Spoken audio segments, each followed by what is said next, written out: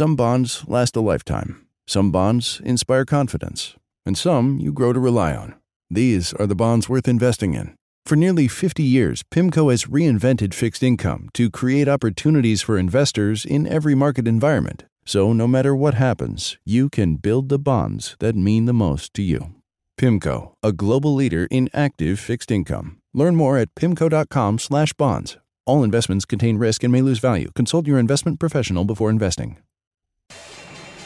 My mission is simple: to make you money. I'm here to level the playing field for all investors.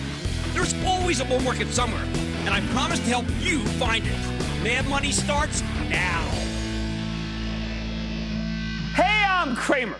Welcome to Mad Money. Welcome to Cramerica. Other people want to make friends. I'm just trying to make some money. My job is not just to entertain, but to educate and teach you. So call me at 1-800-743-CNBC or tweet me at Jim Cramer.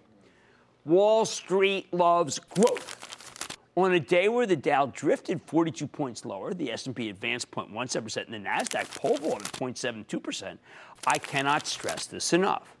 We want growth if there are tariffs. We want growth with no tariffs. We want growth if the Fed is tightening. We want growth if the Fed's not tightening. We would buy growth on a boat. We would buy growth with a goat. We will buy growth in a box. We will buy growth from a fox. Okay, I may have slipped into Dr. Seuss mode there, but I am trying. I am to explain why Comcast and Disney are in a multi-billion-dollar poker game for Fox's entertainment assets, why FANG can keep roaring higher, all-time highs for the lot of them, why Thor Industries came alive today, the hammer, why Oracle's getting hammered despite an upside surprise, and why Starbucks is being laid to waste. It's all about growth and nothing but the growth. Let's start with Disney's cash and stock boost this very morning for some crucial 21st century Fox assets in order to fend off Comcast's all-cash offer from last week. Disney's willing to fork over $38 a share, up $10 from its previous bid, and $3 higher than what Comcast is offering. Now, it stands to reason that Comcast, the parent company of this network, can pay more. It's got superb cash flow, and most followers of the situation now believe the cable kingpin will come up with at least one more bid, one higher bid, forcing Disney to raise their offer yet again.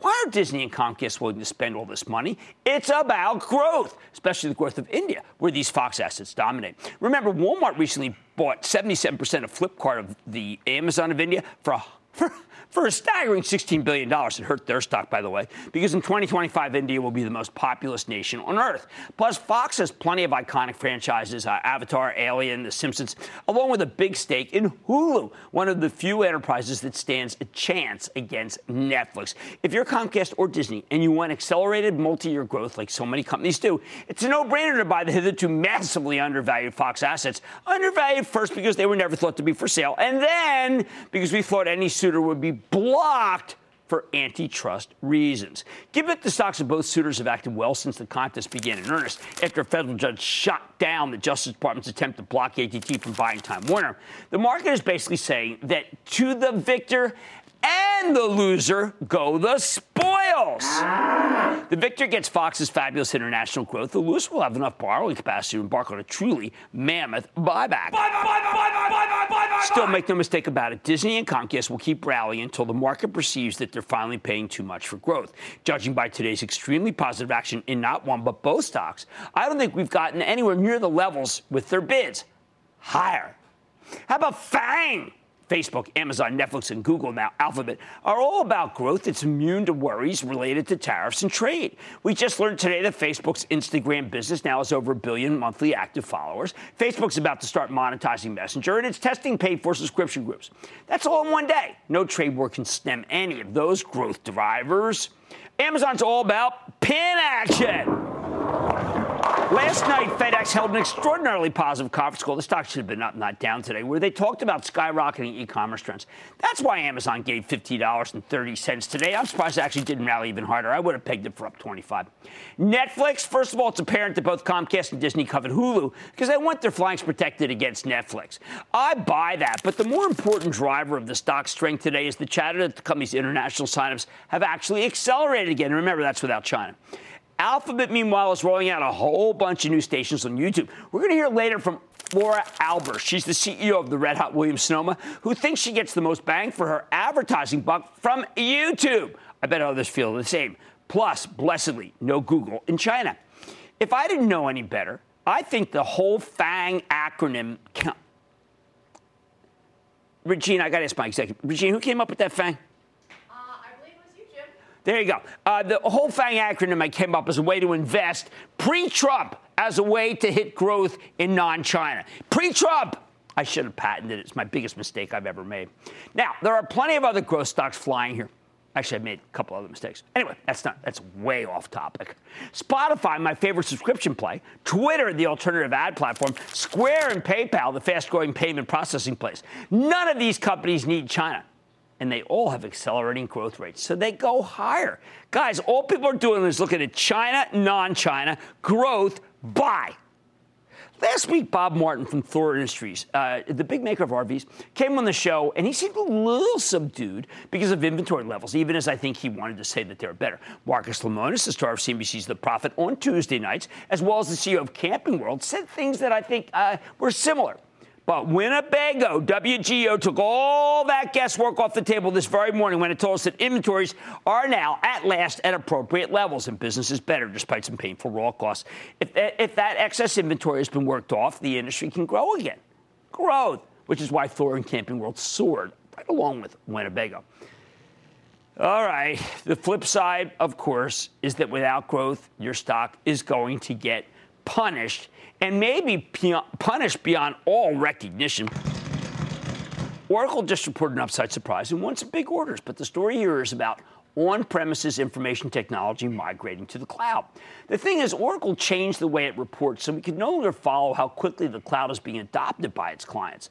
The co-CEO, Mark Hurd, called the carping about the new reporting method on the quarter, on the conference call, a nothing burger. He called it a nothing burger, but the analysts acted as if it were a double cheese baconator from Wendy's. While they were placid on the call, they were pretty vicious about it in their notes, and the stock swiftly plunged 7%. Oracle's problem is that its growth is opaque, but if you want real ugly, just start at Starbucks, because they're having an in-your-face slowdown while insisting that nothing is wrong. A nothing latte. Starbucks' growth get this, in China. Growth has sunk from 8% to 0% because of two hitherto unflagged problems. Cannibalization, so much for the need for more stores everywhere that we kept hearing, and some issues with third-party delivery services that can't have come to us as a surprise to management, but sure did shock us today. Meanwhile, the U.S. numbers, meager, which is why Starbucks is closing 150 locations, and it really calls into question the willy-nilly expansion of licensed stores. The truth is the coffee saturation here in the U.S. is palpable, and the new costs associated with the company's open bathroom policy aren't even being discussed. These guys are in total low to no growth denial, which is how management can stick to their 3 to 5% long-term growth target with a straight face. Now that co-founder and former CEO Howard Schultz has moved on, this was the chance for new CEO Kevin Johnson to finally lower the growth forecast to a level where it can be beaten, even as he's already guided down 3 times since he became CEO in April 2017. 3 out of 4. Instead, Johnson continued to overpromise and underdeliver. In a world where growth is all that matters, these guys just don't have it. Yet Starbucks still trades like a growth stock even after today's brutal 9% decline. What's worse than a slowing growth stock? The stock of a company with no growth. So here's the bottom line. The fulcrum is growth, not trade. Fulcrum, growth, not Fed. Fulcrum, growth, not interest rates. And sadly, all growth is not created equal. Some companies have it and others don't. It can be bought. It can be had. But if it's gone, your stock is going to get obliterated. Nobody wants to pay up today for a nothing burger tomorrow. Alejandro in Florida. Alejandro. How are you, Jim? I'm coming to you live from Tallahassee, Florida. My question for you is about Intelsat. A friend recommended the stock to me, and as I've been doing my research, the stock just keeps going higher and higher, up 500% this past year and up 20% today.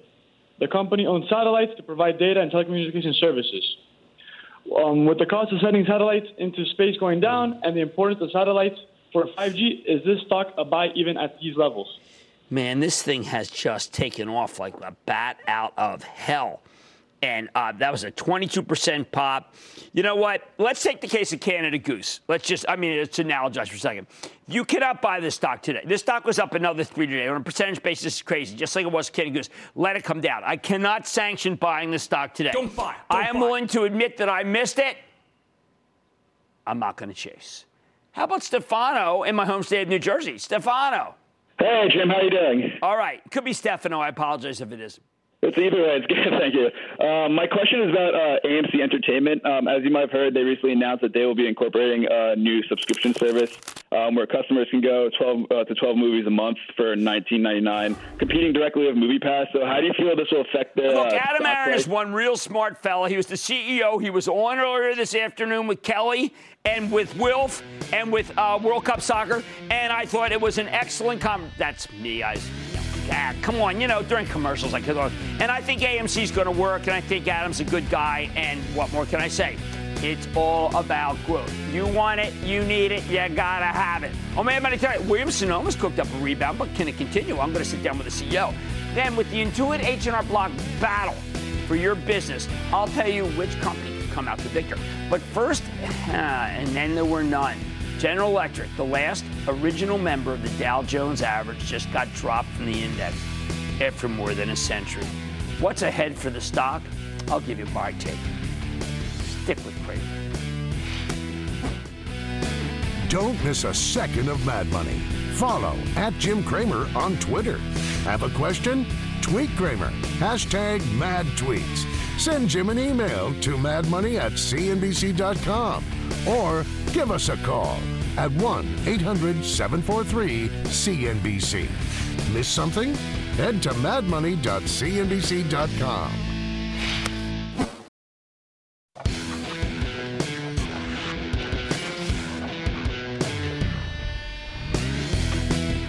We just can't get our arms around what's happening with the stock of General Electric.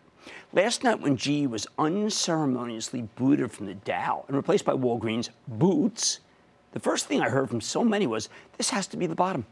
Of course, that's something we've heard every step of the way, from the moment John Flannery replaced the failing Jeff Immelt in August of last year when the stock was at 25. We heard it when we got the big estimate cut in October. We heard it when the dividend was halved in November. We heard it again when the giant long-term care charge was taken this January. The bottom, the bottom, the bottom. So now we're supposed to believe that being kicked out of the Dow Jones average after 111 years of being a member in good standing is somehow the bottom?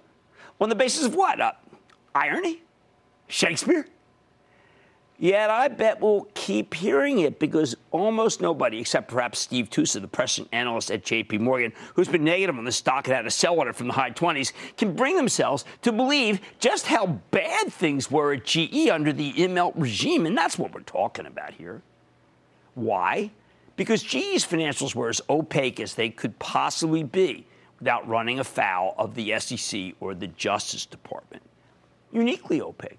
Consider this company had to take a $6.2 billion charge against earnings at the beginning of this year for long-term care contracts that were on the books since 2004.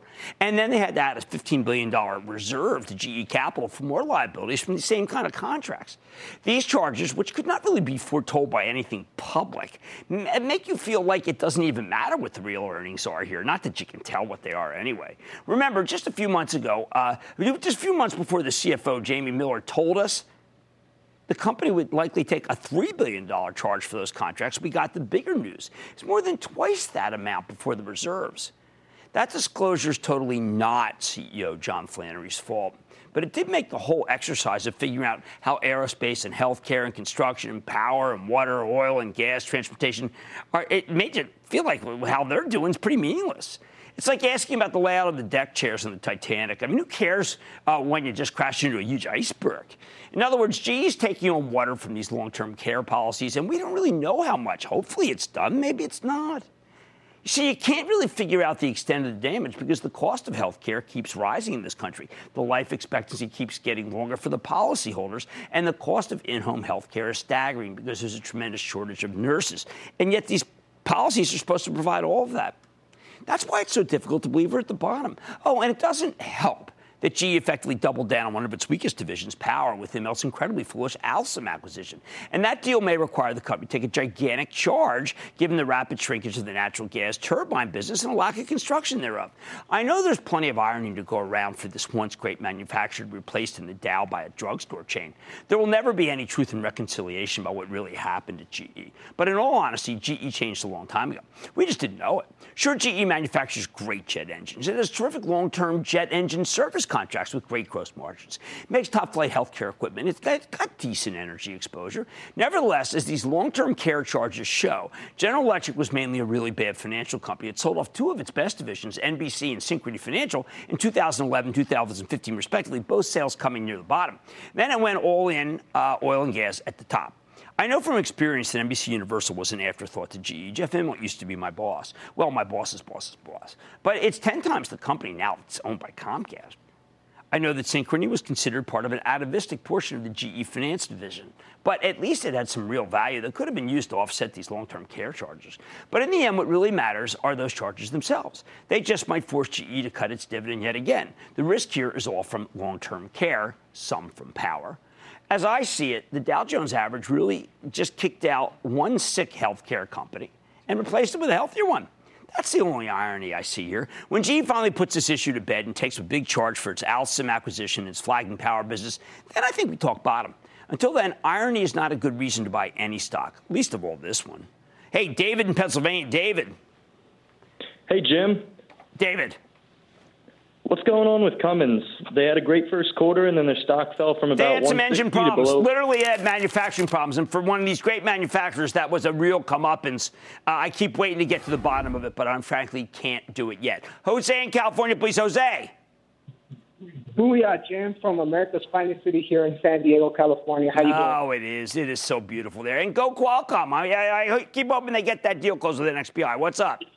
Yeah, I'm just calling you about ticker symbol GD, General Dynamics. Just wanted to give your take on is this a private good planes are bad, my friend. Private planes are bad, and the world is turned off by anything ever since Korea, anything defense. I'm going to urge you to stick with it, but boy, this group is in a market. Francesca in Ohio. Francesca. Yes, Mr. Cramer, we've made a lot of money off your advice, so thank you very much. My question today is First Solar, a solar manufacturer here in the U.S., along with, in conjunction with SunPower, which installs and does maintenance on solar panels, just bought out 8.3, which is a sales company for solar power. How do you feel that that's going to benefit all the companies involved? Well, first, an apology. It's Francisca, obviously, not Francesca. I would say that First Solar is a company that has been both downgraded and upgraded so many times in the last 4 weeks that it is beyond the ken of this particular guy. It is a cheap stock, but holy cow, there's way too much politics involved in that industry right now. GE is a tragedy, but it is a financial tragedy. I can't say we're at the bottom with this one. It's just too difficult a story. Much more Mad Money ahead, including my exclusive with the CEO of Williams-Sonoma. Is it time to make a home for the company in your portfolio? And two similar companies with two very different fates. I'm telling you what to make of Intuit versus H&R Block. And up to 15 million Americans have food allergies, including 5.9 million children under age 18. I'm talking to one company that's trying to do something about it. So stick with Cramer.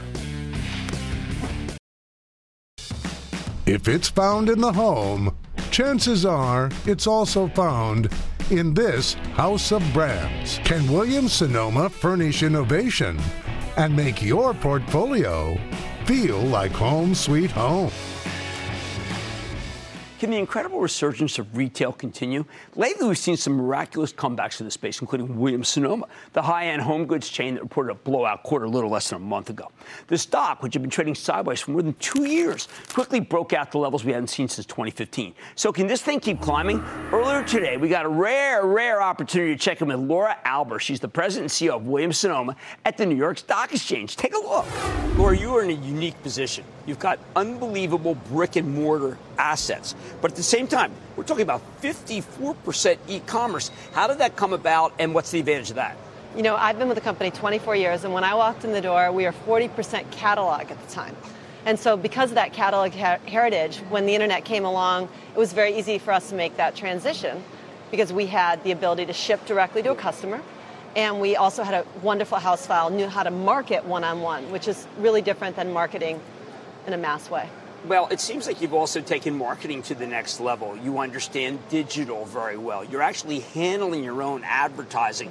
This transition, which has been very slow for some, is rapid for you. What's in your background that you've been able to pull this off? You know, it's great. We live so close to Silicon Valley.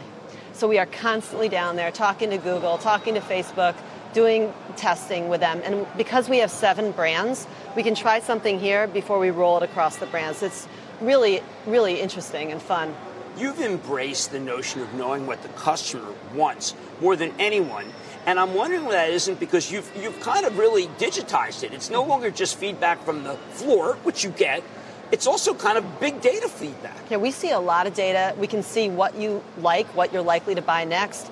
And we see that as service. So we're working towards a lot more content in our communication with you that's relevant to you. It's personalized. And we really believe that is the future, is really personalizing the shopping experience for everyone who comes to our stores or onto our websites. And is that part of your push into virtual reality, which I think is the only way we're going to buy higher-end furniture and know what it looks like in our place? You know, it is not easy to put a room together.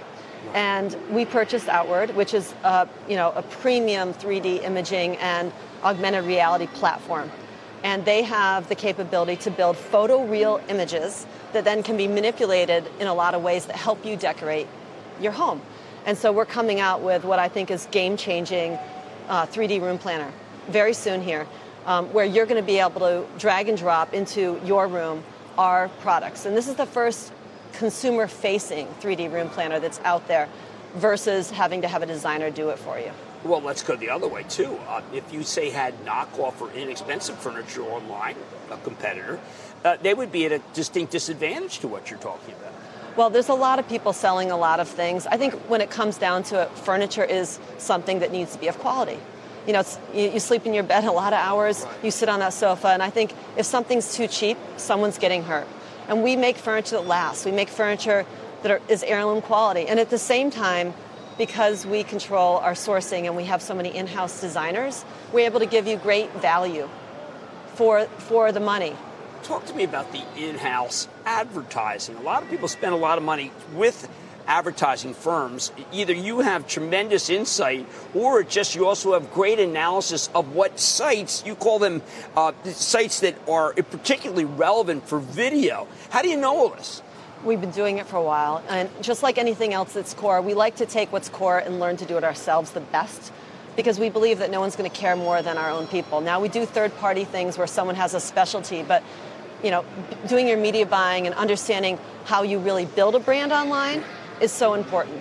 Now, there is a counterintuitive notion to a lot of the commentary you put out, and that is, and this is the storyline that I see, stores remain one of our key competitive advantages. In the era of Amazon, I thought brick and mortar was dead, particularly mall brick and mortar. You are telling me the exact opposite. Well, even Amazon believes that they should have some real spaces. And, you know, when you go into a store and it's wonderful, it helps you make the purchase. And we see our best customers cross-channel.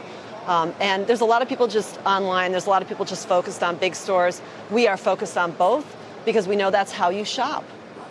Now, not a lot of commentary from you about millennials, but I know that millennials, they start all the purchases by going online, but they also are value-centric. It seems like you've given something for everyone, and you brought in an element of value, but quality value. Thank you. What's, I think, unique about us is that we're one of the few that has multi-brand, that covering a wide range of aesthetics and demographics, and we're multi-channel. And we can really grow with the customer, so whether they come in through West Elm, you know, and then through their life have kids, Pottery Barn, move to the suburbs, whatever we have a brand, we have a product line for them. And at the same time, it's so important that even for our Pottery Barn customer, we give them value in smaller size furniture. So we this year launched Pottery Barn Apartment, which has been really incremental. It's a new customer, and you might have heard me say that our new customer counts are way up. Right. It's these initiatives that bring in new customers, whether it's price point, or whether it's a collaboration with another designer, or even we just did something I think pretty interesting, which is we put Pottery Barn Kids with West Elm to develop a kids line, mid-century kids line. And that's new thinking for us, because in the past, we thought about each brand individually. So now we're saying, how do the brands work together to produce a more innovative product? Now, I think that throughout that whole range of the panoply, you have stuck by something that I think some of the analysts want to see higher gross margins. What you've been saying is, look, we are going to offer more competitive product pricing, including shipping. Yes. Now, we all know that shipping costs have gone up. How can we not have this compress your gross margins? You know, the shipping that we do is a different level of delivery than most. We do white glove. We bring it into your home. We set up the bed. We don't just do a door drop and expect you to put together. Now, we have some furniture that is UPS and knockdown. But most of our furniture comes into the home, and it's two-person delivery. And the customer understands that that is not free. We reduced our shipping prices, so we are very competitive now. And that did last year affect operating margins, but we are lapping that this quarter. There are competitors who offer a different level, not white glove, maybe not glove at all, and there's tremendous breakage, and that's a problem with furniture. I imagine that your strategy has kept breakage down, which could really be a problem for gross margins. Right. It is a big deal, and it's also a problem for the customer.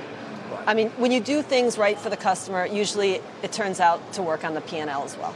And returns and replacements are a huge number on any retailer's P&L, particularly if you're in the furniture business. Right. Now, what are the video channels that really do work? YouTube. YouTube how to works. hang a drape. YouTube how to cook a works. turkey. Facebook works. That's really it, right? Those, we're testing all sorts of things. We love the bloggers and what they do and the stories they tell. We put videos on our own sites. We are now emailing videos. Customers love the movement. They love learning how to do things. And with our Williams-Sonoma brand, we have such an opportunity. Our recipes are one of our most clicked things on our site, and they're out, of course, all over the internet. And it's such an example of bringing the brand to life and helping the customer with our products really celebrate. One last question. I see a lot of the analysts are saying, well, listen, it's going to get competitive. They've got tougher comps down the road. I see West Elm doing great. I see the rest of your brands really accelerating. I don't know. We have longer-term shareholders who watch Mad Money. Should the next quarter be the focus here? I think we have momentum well past the next quarter. We have so many initiatives that are going to be incremental. And we've been working so hard to set ourselves up for this disrupted times, and we see it as an opportunity. Well, thank you very much to Laura Albers. A really, really terrific job that you have done. Thank you. Congratulations. Thank you. Thanks, Jim. Laura is the president and CEO of Williams-Sonoma. Thank you.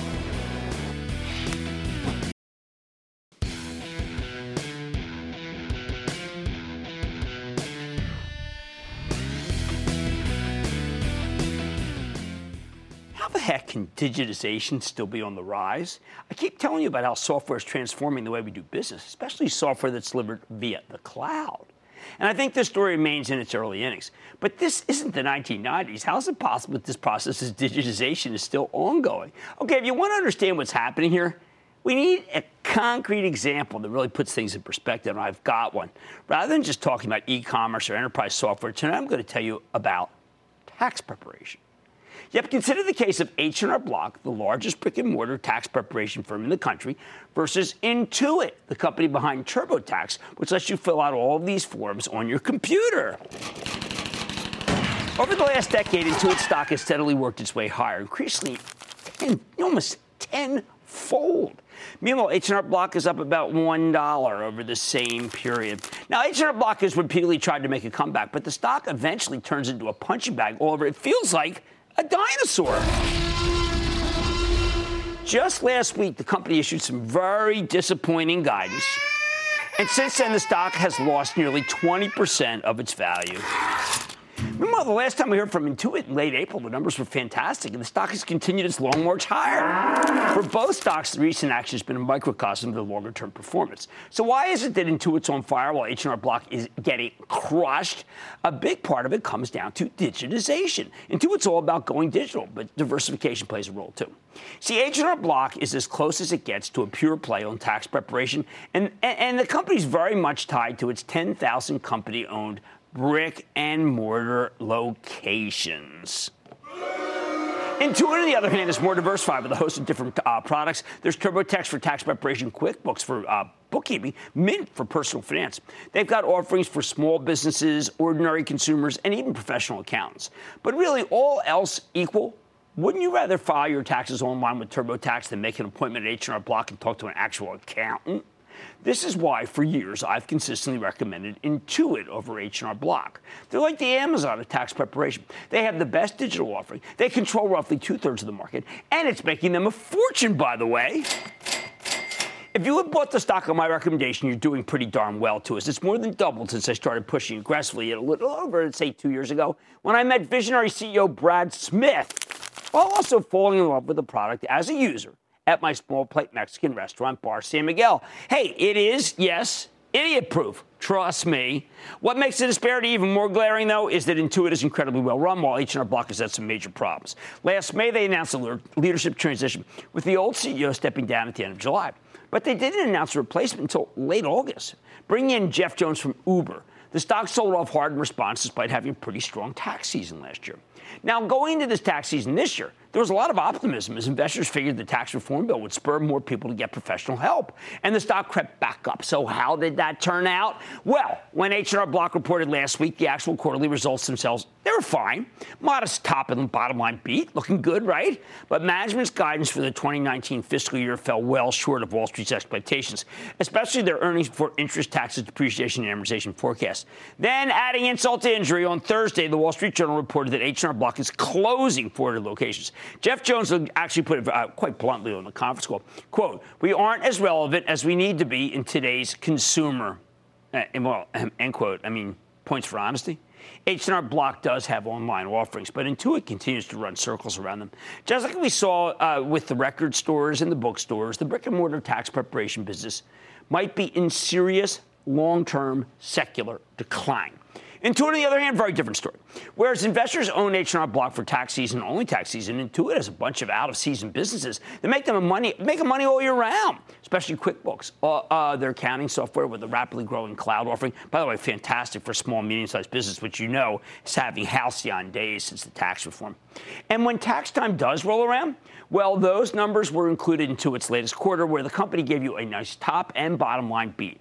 More importantly, they painted a very rosy picture on the conference call with 15% revenue growth, largely propelled by the strength of the company's online ecosystem.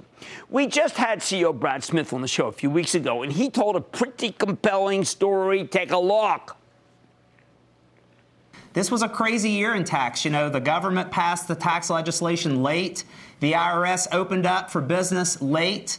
As a result, we had to get our product ready, but they got out there. They produced a killer product. We picked up market share. We grew the category, and we delivered results that were 15% revenue growth versus guidance of 7 to 9%. So it was a really good year for our tax business. Yeah, that number was up as big as the forecast was down at H&R Block. I say, holy cow. No wonder that stock caught fire. Intuit just launched TurboTax Live, where you can get online access to a tax professional anytime if you really want to at your own convenience. Tax preparation is a service. And, of course, small businesses love QuickBooks. Long story short, Intuit keeps crushing H&R Block because they're not really comparable anymore. H&R Block remains a bricks-and-mortar tax prep chain. Intuit's become a diversified software company and really more of a play on the digitization of finance, especially for small and medium-sized business. Bottom line, we live in a world where technology almost always triumphs. That's why Intuit's been crushing H&R Block, and it's why I still like Intuit stock, even after its incredible multi-year move. H&R Block, hard pass. Mad Money's back after the break.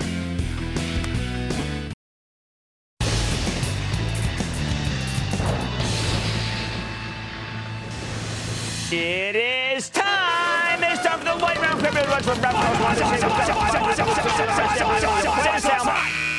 And then the lightning round is over. Are you ready, Ski Daddy? It's time for the lightning round. Crazy. I'm going to start with Eric in New Jersey. Eric. Booyah, Jim. How you doing? I'm doing well. Thank you so much for asking. How about you? Great. Thank you. I'm a little bummed on my stock Cognex, CGNX, has been in the dumps. Should I? The better one is Rockwell Automation. Better one's Rockwell Automation, or go with the Emerson EMR, which my Chapel Trust owns. You can follow along at actionlessplus.com club. I think you'll feel better about it. Let's go to Richard in Connecticut. Richard! I'm here. Yo. Question on Under Armour.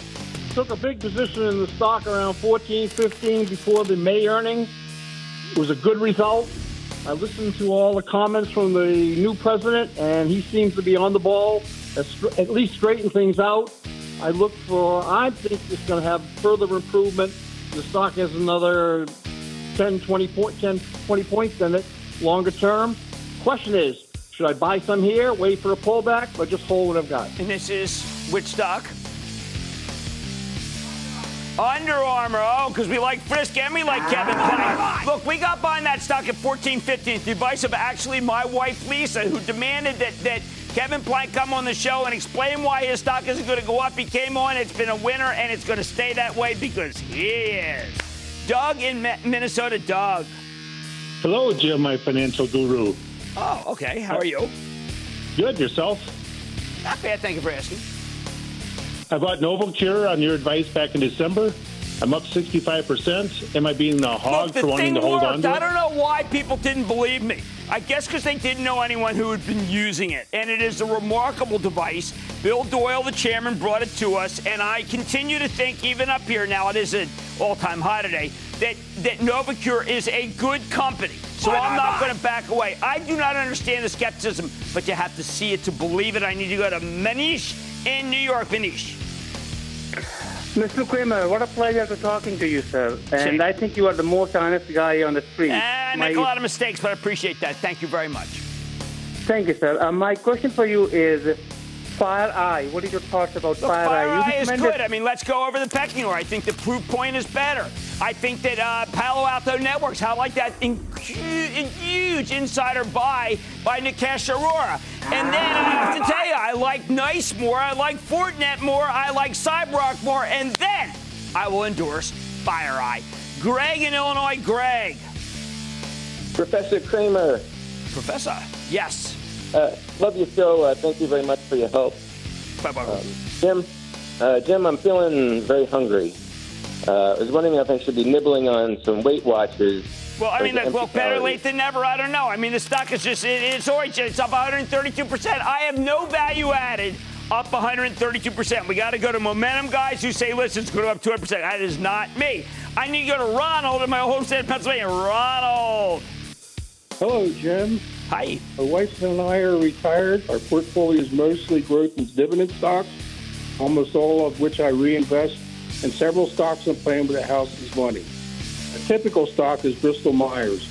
With rising rates, do you think we should hold or sell? Bristol Myers at a 3% yield with a decent pipeline. I'm not going to tell you to get rid of it. They probably do. Frankly, they got to do something because I can tell you that Opdivo's just not doing it as well as Keytruda, which is Merck's anti-cancer drug. But you know what? I can't tell people to sell Bristol Myers down here. That would be short-sighted. How about Nate in Ohio? Nate. Jim. My name is Nate Scott. I'm a student at Miami University in Oxford, Ohio, so I want to give a big Red Hawk booyah! Like that. What's up? So the stock I want to ask you about is Chegg, ticker CHGG. Okay, it's Chegg at $3. Okay, we told Dan Rosenzweig that came on 345. Here the stock is at 29. I think even Zach Ertz, the great number 86, who I'm going to draft in the second round. He plays for the Eagles, a tight end. He was on that bus too. But Chegg up here, I got to tell you, I got to wait for it to go lower. And that, ladies and gentlemen, up the lightning round. The lightning round is sponsored by TD Ameritrade.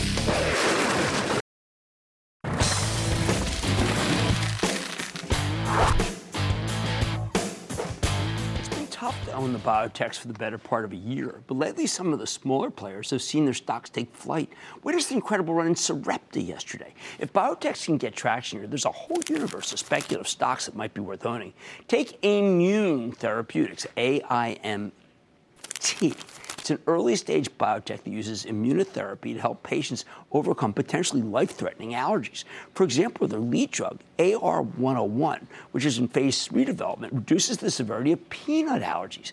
Given the increasing prevalence of food allergies, this could be a potentially very, very big deal. So let's take a close look with Dr. Stephen Dilley, who just stepped down yesterday as the CEO of Immune Therapeutics, get a better sense of what this company does and where it's headed before he moves on. Dr. Dilley, welcome to Mad Money. Good to see you, sir. Great to be here. Good. Thank you. Have a seat. Now, Thank you. In your most recent and a terrific Bank of America presentation, you said that your urgent priority is to provide kids, young adults, and their families with protection, peace of mind, and freedom from food allergies. Describe how you're doing that.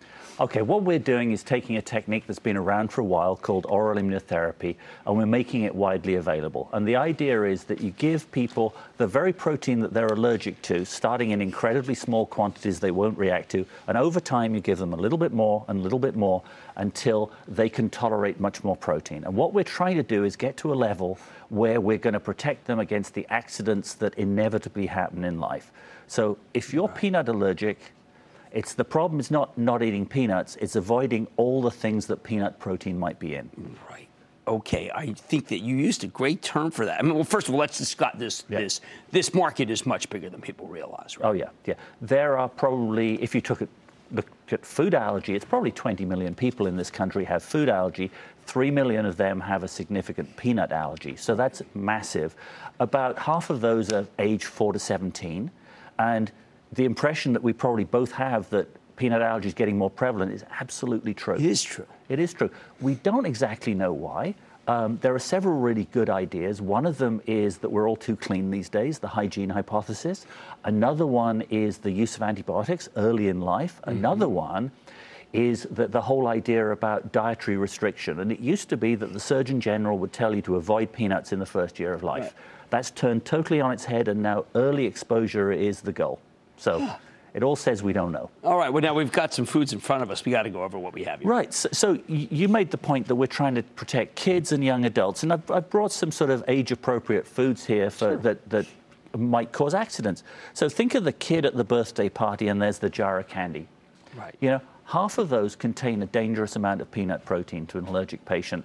The other half don't. And just by looking at them, you can't tell. No. Right?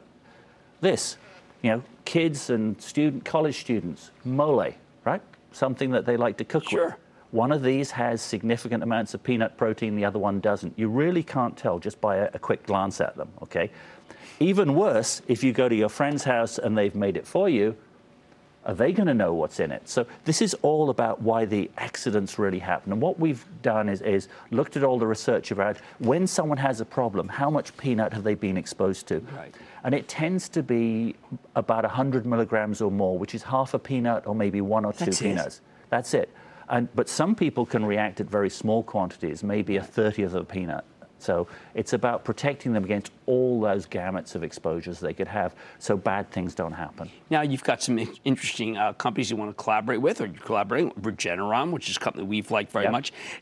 You talk about your friends at Nestle Health Sciences. So there's some very big companies that want into this particular niche that you're involved in. Right. So we've got 3 big collaborations right now. One of them is with the Golden Peanut Company, which is a subsidiary of Archer Daniels Midland. Okay. And they provide us with an extremely high-quality raw material, which is our starting product for AR101, the peanut medicine. Right.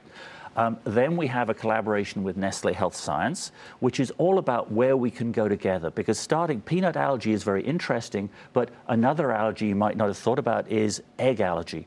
One of these 2 angel hairs has egg in it, the other one doesn't. If you're a kid with egg allergy, that's a real problem, because it's not that you can't eat raw egg or scrambled eggs. It's that it's in all kinds of stuff, like bread and pasta and everything. And if you're egg and milk allergic, then that's a real problem. And quite often those kids present via the dietitian because they're effectively malnourished. They're not getting a proper diet. They don't thrive. They don't grow as well as they should. And so with Nestle, what we're doing is looking at all the sort of gamut of different food allergies that we could treat and thinking about the ones where, like peanut allergy, it's about prevent and avoid. Right. But there are the ones like milk and egg where the objective is to reintroduce into the diet. And that's a great company to be working with and thinking about how you can present very structured. Well, you've got great partners. You've got a great mission, and I think it's a much bigger universe than most people realize. That's Dr. Stephen Dilley. He's the former CEO of Immune Therapeutics, but just from yesterday. And I think it's a pretty interesting story, going from being speculative to being investable. Thank you so much, Doc. Thank you. Thank you very much. I like to say there's always a bull market somewhere, and I promise to try to find it just for you right here on Mad Money. I'm Jim Cramer. See you tomorrow. CNBC's Workforce Executive Council is a premier group of C-suite human resources executives from leading companies across the country. It offers a members-only portal and chat, plus exclusive industry content, with access to breaking news calls and digital networking experiences. The network and resources HR leaders need now. Apply to the Workforce Executive Council at cnbccouncils.com/WEC.